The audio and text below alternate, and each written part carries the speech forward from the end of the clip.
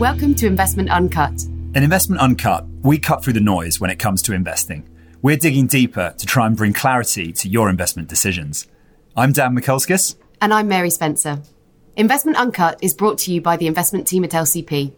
LCP provide investment advice to some of the largest institutional investors in the UK, including pension funds, wealth managers, and sovereign funds.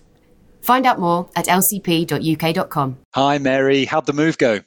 Well, the main thing I think, Dan, is that it happened, finally. There were a few hairy moments where I was a bit worried it might not. But yeah, we're in. We've got internet fitted, so I'm able to join today. And so far, so good. Table to eat off, chairs, those sort of things? Yes. It's a bit of an empty house, but we've got the key things. So we'll fill it gradually, I think. But I think buying one house, though, is enough for me for a while. Fair enough. I suppose you might consider yourself a little bit of an expert in residential real estate down in the Winchester area by this point. Yeah, I guess so. I guess you could say that, although that's a pretty niche market. So I'm not quite sure how far my expertise will go, but there we go. It is quite niche, isn't it? And we wanted to go a little bit wider than that today. So joining us today, we have, for a conversation about global property, delighted to be joined by Head of Real Assets at LCP, Andy Jacobson. Andy, welcome back to the show. Hi, Dan. Hi, Mary. Really interesting to hear what you're saying about residential. And it's actually quite an interesting market at the moment. One of the themes we're seeing in global property. Hopefully we'll get to touch on residential property a bit in our chat today. Fantastic. And I'll contribute my expertise if it's relevant. So Andy, I think we've had you on the show before, so the listeners are probably familiar with kind of what you do at LCP. The other question we usually ask at the start is what we should know about you that won't appear on your CV. And I think last time your answer was something to do with fancy dress. Does that ring a bell? That certainly does ring a bell. I am always one for a good fancy dress party. Unfortunately, I've been limited to doing fancy dress over Zoom, and wearing a funny hat with a conversation with some of my friends is the way I've gone about it. Not quite the same. I've tried to bring my little boy into the fancy dress club, but he's, as you can imagine, not quite as keen. So he's not quite as keen as you. I'd have thought he'd be well up for it. As I say, Dan, I'm really into my fancy dress. So Brilliant. I think he's just a bit embarrassed at 4 years old, and it's something to worry about. The listeners can't see this right now, but Andy sat there with this awesome Batman mask on. It's really working for this show. Anyway, Andy, let's turn to the main topic we're going to talk about today, which is global property. I mean, I guess most UK investors anyway, they're looking at their property allocations. It goes without saying that they're talking about UK property. But obviously, I mean, you wrote a piece much earlier in the year, actually, even before COVID, talking about some of the issues that have been there in UK property. So perhaps without going over obvious ground, perhaps it's just worth recapping some of the themes, the negative themes we've seen that have affected the outlook for UK property. I think that's right. And my view is broadly the same as I'd have discussed when we last spoke. I think there's just some real challenges ahead for UK property investors at the moment, particularly in the types of funds that institutional clients access UK property. First of all, there's some structural trends that have been sort of ticking away for a number of years, but those have really only been accelerated by the pandemic in retail, a little bit in offices. UK property, I think, is particularly exposed to some of those trends. Looking at retail, if you look at a typical open-ended property fund, you'll have anywhere between 20 and 30% of the portfolio in retail, decent chunk in offices spread around the country, and sort of industrial. And I think it's that sort of 20 to 30% in retail, which is particularly exposed to what's going on with the increase in online consumerism, which has only really been exacerbated by what we've seen in the pandemic. So that's shopping centres, high street shops, retail warehouses, those kind of things, which tend to be the bedrock of retail exposures within those funds. And I think those are challenged. I think the other thing is that UK funds tend to only have, or tend to be most popular with domestic institutional clients, particularly pension schemes. And we're seeing pension schemes de-risking. And that, to some extent or another, means coming out of property over some sort of time frame. And I think there's potential liquidity concerns in the future if a core user of that fund is likely to reduce their holdings over time. So the sort of core growth-orientated UK property, commercial property market fund, I think, still has some challenges ahead. And why do you think the sector split, the focus there on retail that we see within specifically the UK market? Is it because it's a particularly old market? Is it a historic reason why there's that level of allocation to that sector that's obviously in structural decline? If you look back 10 years ago, retail was actually the darling of UK property market. I think it was 45% of most portfolios. There was obviously supported consumerism across the UK. And I think looking at the UK market, there's been an oversaturation of shops. There's just too much shopping space. And as the internet and using the internet and shopping over the internet has increased, the demand for that space has just begun to dwindle. That sort of fed through, obviously, in terms of the decline in retail as a proportion of the market in the UK, but it's still a reasonably healthy chunk of UK property portfolios. I've been thinking about this in terms of this prep a little bit. I wonder whether also just the nature of benchmarking of those UK property funds in the UK has been a bit of an issue. So the benchmark weighting is 20-25%. Now, albeit a lot of these managers have identified the theme, are underweighting relative to that benchmark. In reality, they are underweighting a reasonable allocation, and they're exposed to the property sectors, say shopping centres, high street, retail warehousing, which is under the most challenge. So I wonder if that's a bit of a factor as well. Where we've seen more defensive at parts of the market, it's more been the long lease property funds. So they tend to be supermarkets, which I think are a little bit more resilient to the sort of structural trend that we're sort of seeing. I mean, it's funny, isn't it? The retail trend, obviously, by no means a new issue. And it's close to home, isn't it? Because I walk down my local high street and there's an Edinburgh Woollen Mill, for example, it's just closed down. They've emptied out. That's one of the biggest premises in my local high street. So you sort of see it quite visibly. But I think it's really easy to underestimate the sheer scale of it. I mean, as I was just talking to you a second ago, there's a website that I follow that looks at the number of retail bankruptcies and stores that have been affected. That's showing about 50 companies that have failed so far this year. I think there's headlines just today that Peacocks and Jaeger both maybe among those, and over 4,000 stores this year alone, getting on for 20,000 stores in the last decade that just don't exist anymore, basically. So it's colossal. That is absolutely vast, isn't it? And clearly there's no way that isn't going to affect the ultimate owners of that land. And as you say, Andy, I suppose it's just a really large scale redistribution of how land is used, and that quite painful for the investors, I guess. And sadly, the pandemic, I think, has accelerated the trend. I mean, we're seeing it prior to the pandemic anyway. And the reality is, with lockdowns putting significant cash flow pressure on a lot of retail businesses, it's been enough or will be enough to push a lot over the edge. So I think there's some significant restructuring in that market. And really, it's the retailers that can adapt to that change and adapt for the different ways in that we want to shop and really create a reason for people to actually go into the shops, make a destination, perhaps surround it with entertainment or beverage or restaurants, that kind of thing. It's those kinds of strategies that are more likely to be successful. But irrespective of that, I think it's a really challenging time for retail across the board.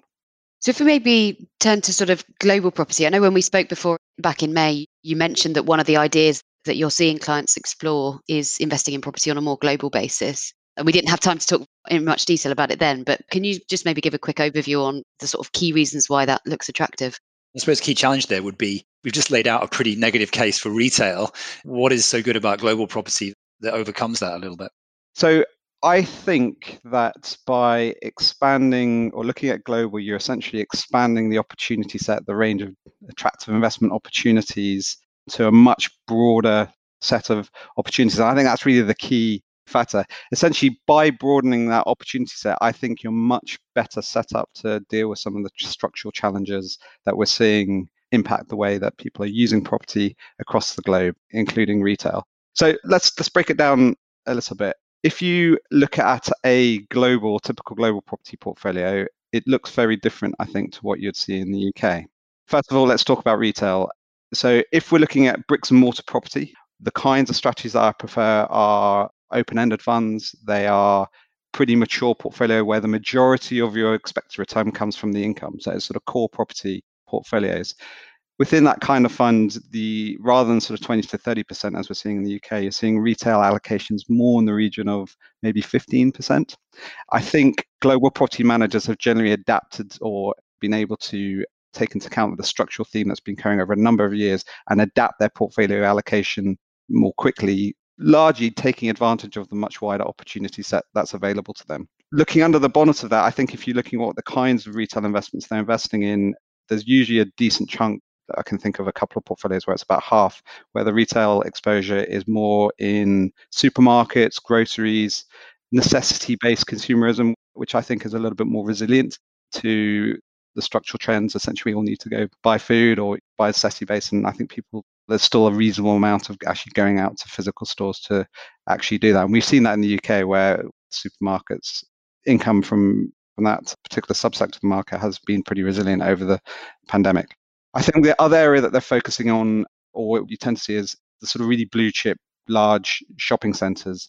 Now, don't get me wrong, they're clearly going through, there's a lot of challenges, short-term challenges at the moment, a lot of them being impacted by lockdowns.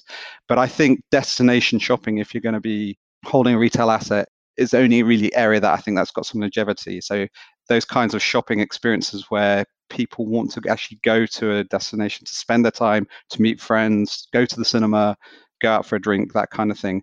So it's really looking at the really blue chip, absolutely best quality kinds of shopping centers out there. And the global property managers, again, because they're fishing across the world, across Europe, across Asia, across the US, in all the global cities, I think are better immunized to hold retail, which I think has got some more sustainability. Don't get me wrong, I think in the short term, even those investments are challenged, but I think the higher likelihood of being more resilient. And again, just going back to the first point, they're much smaller component of the portfolio, sort of 5 to 10%.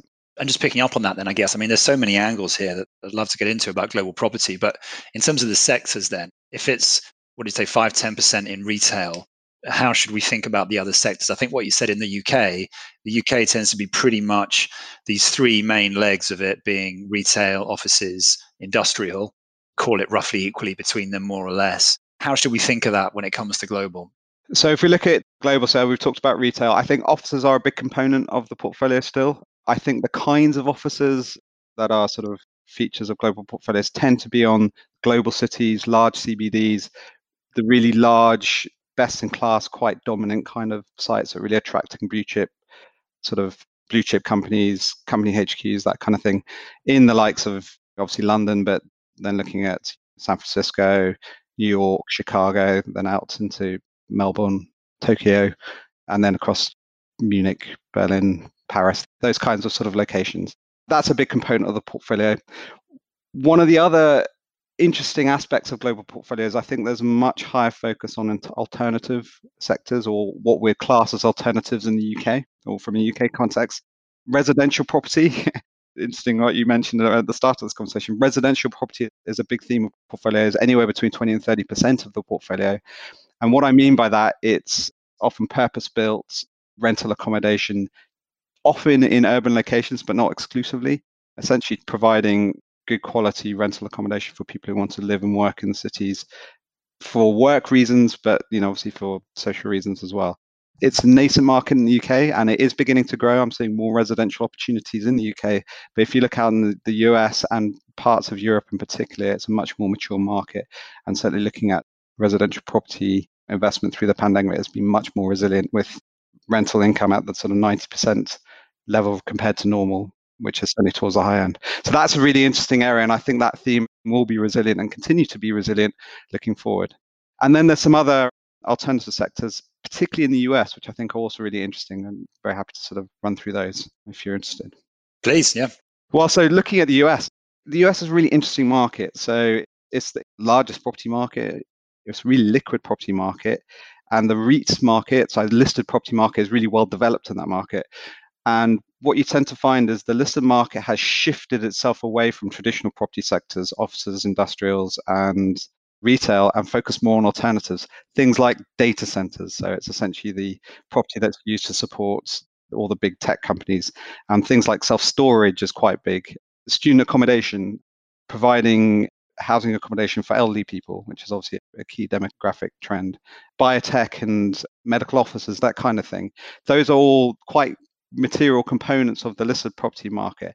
And that is beginning to feed through into the unlisted property market, the kinds of funds, unlisted funds that we're interested in. So it's those kinds of investment opportunities which are much more prominent, I think, in those portfolios, and where I think they are the right side of demographic and structural trends that we're seeing at the moment in terms of the demand and usage of property into the future.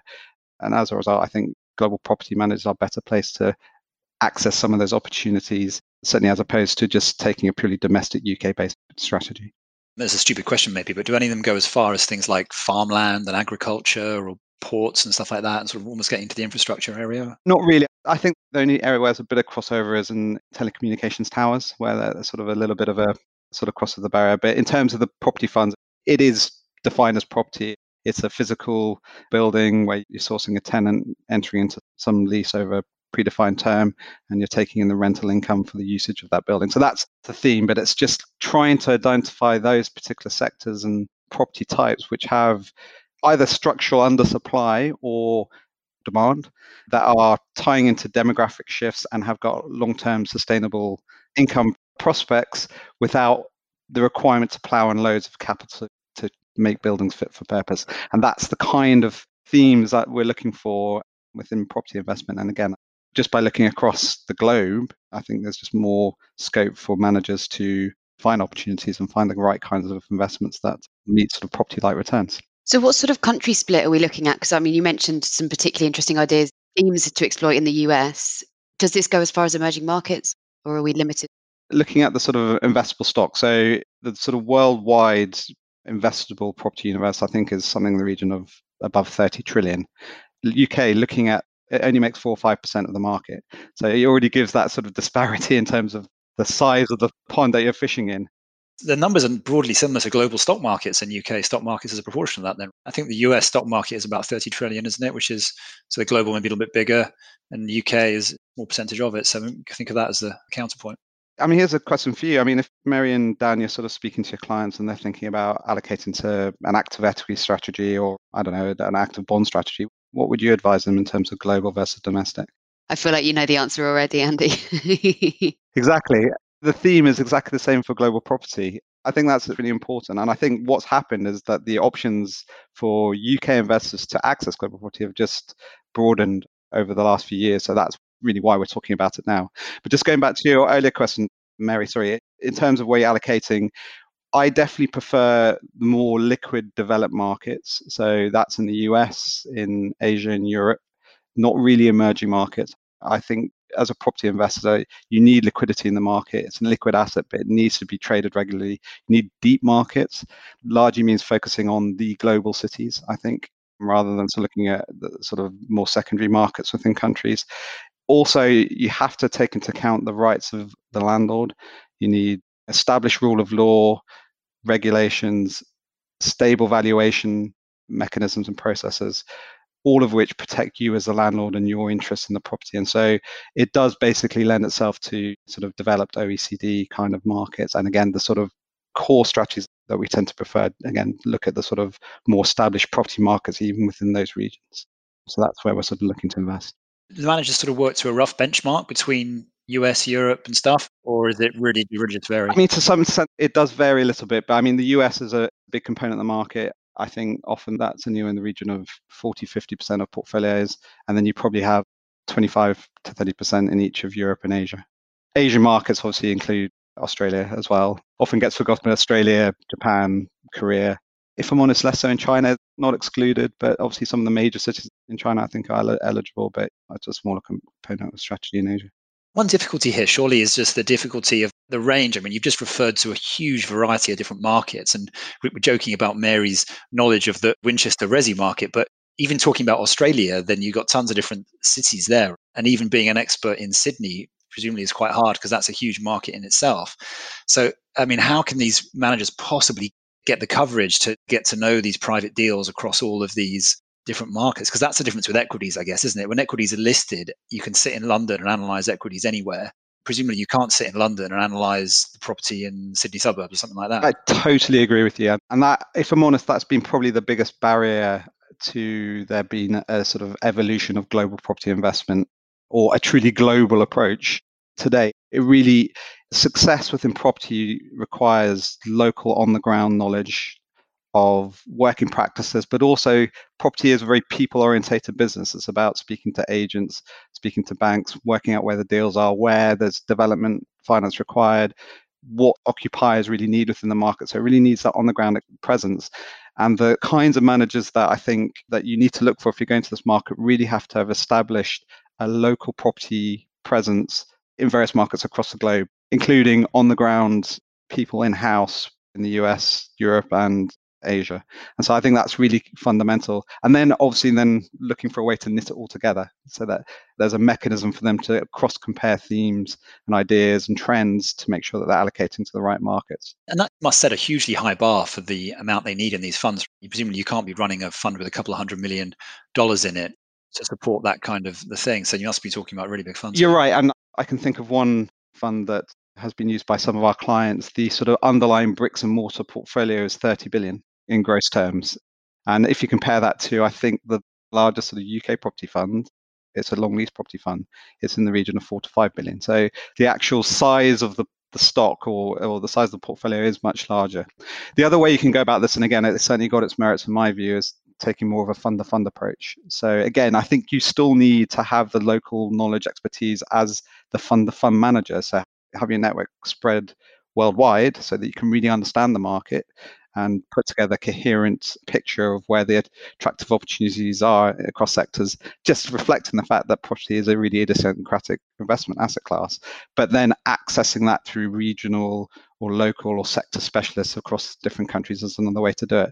But by that nature, even with, I can think of another fund of fund, it's in the region of 5 billion on fund of fund level. But then if you look underneath the bonnet, that's exposure to a significant multiple of that in terms of actual bricks and mortar property. So they are very, very well diversified. And roughly how many positions would you expect to see in a global property portfolio? Again, it really depends on the strategy. Looking at sort of just the sort of physical approach, I think the strategy sort of migrates towards or is attracted towards sort of larger lot sizes. So I think average lot size in one fund I can think of is in the region of 100 to 150 million. So that's 100 to 200 properties, I think, doing the maths overall. So it's still a large number of properties, but these properties are much larger. And again, this particular manager really favors dominant properties across the sectors. That's part of the strategy. It's very core prime focused. But oddly enough, genuinely, with all the turbulence going on today, so this flight to quality trend, people are looking for as much certainty as they can get in terms of allocating to property.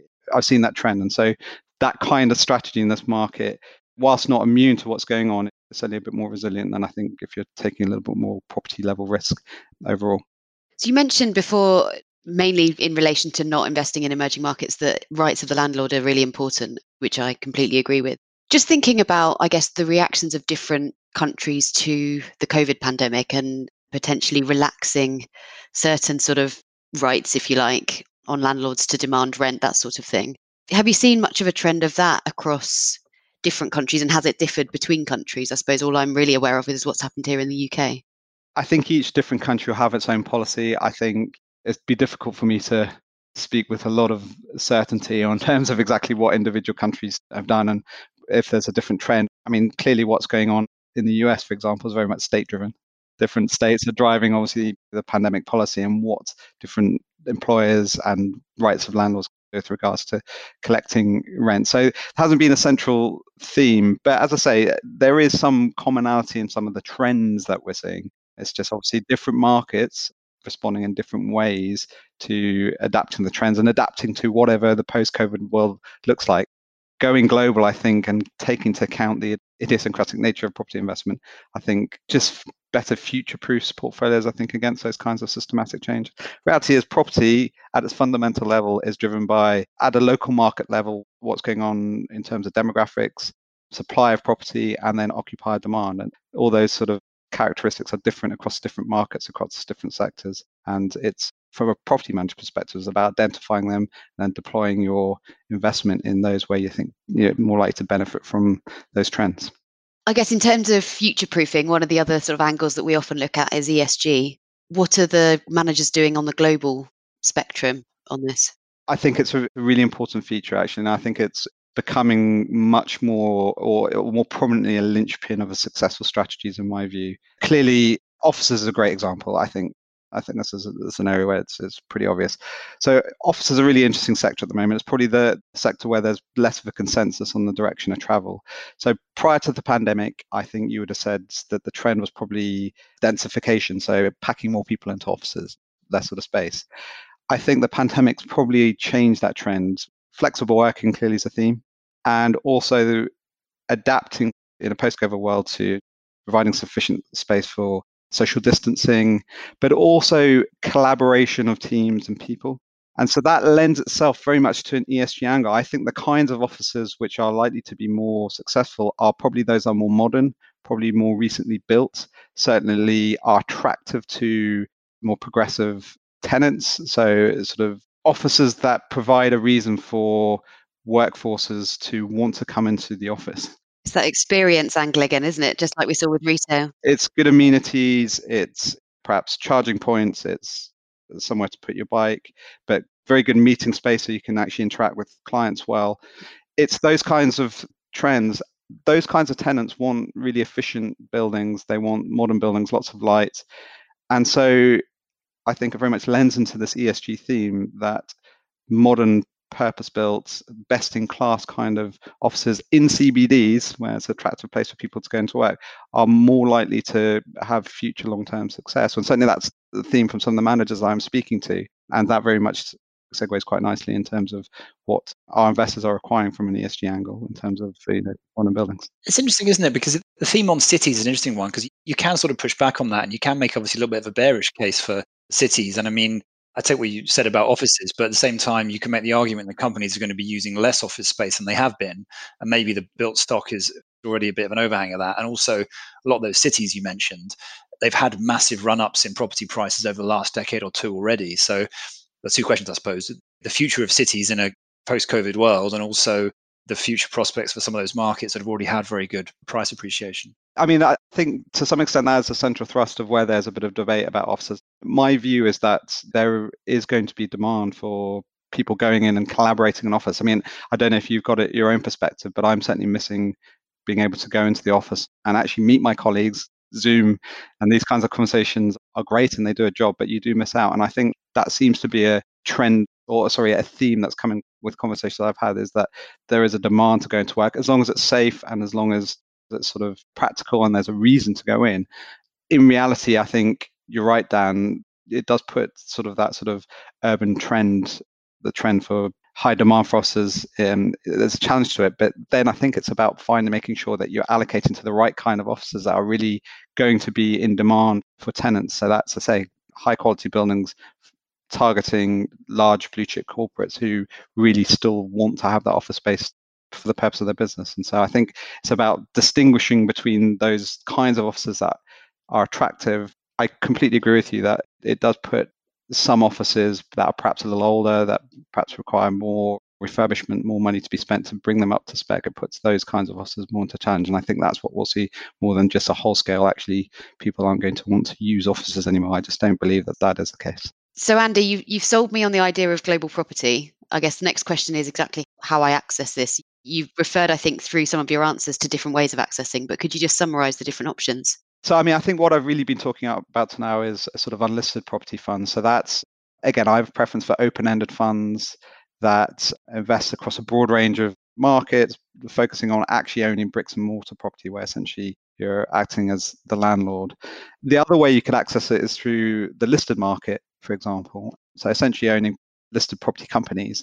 And what those are essentially companies, their business is around owning properties. So the vast majority of the revenue comes from taking in rents from underlying tenants. Attractive for investment because most of that rent needs to be distributed back to shareholders through dividends.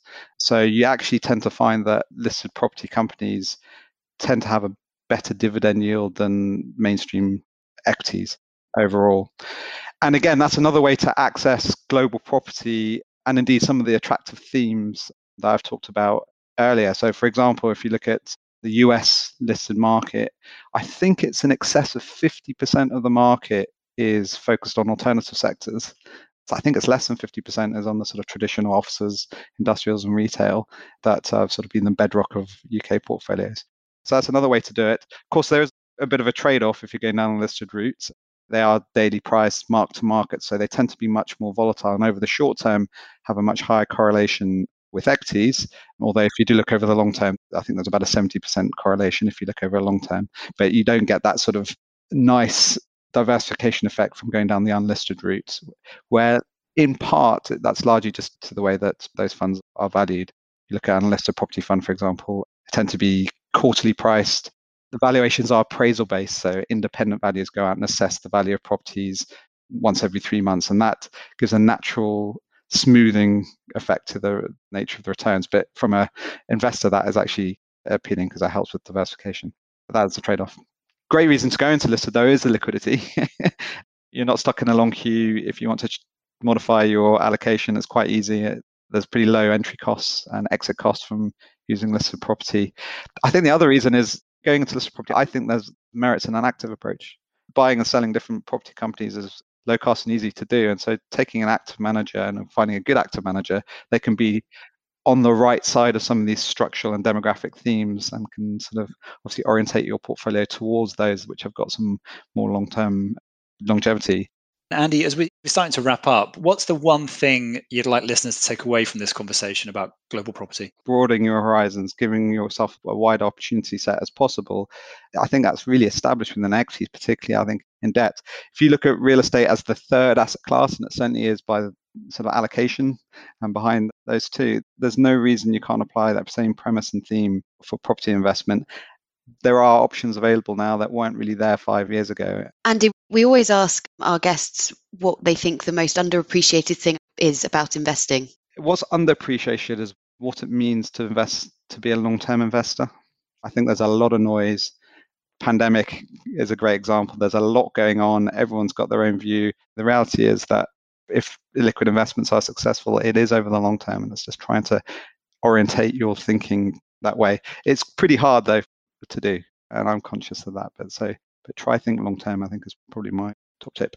Great. And that comes through a little bit in terms of what you said about global portfolios being better able to think long term about these structural shifts. I think so, yeah. Than the UK portfolios, which are a little bit sort of hamstrung. Great. Lovely note to finish on. Andy, any good recommendations, books you've read recently, podcasts and things you want to leave us with? One podcast I've been listening to is Pod Save America, which again has been very much about what's been going on with the election, but even prior to that in terms of the run up to it.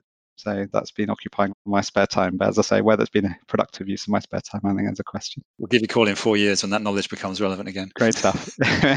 Andy, it's been a great conversation today. Thank you so much for your time. Great. Nice to speak to you. Take care. Thanks very much, Andy. That's it from us this week on Investment Uncut. Please join us again next week for another episode. Take care.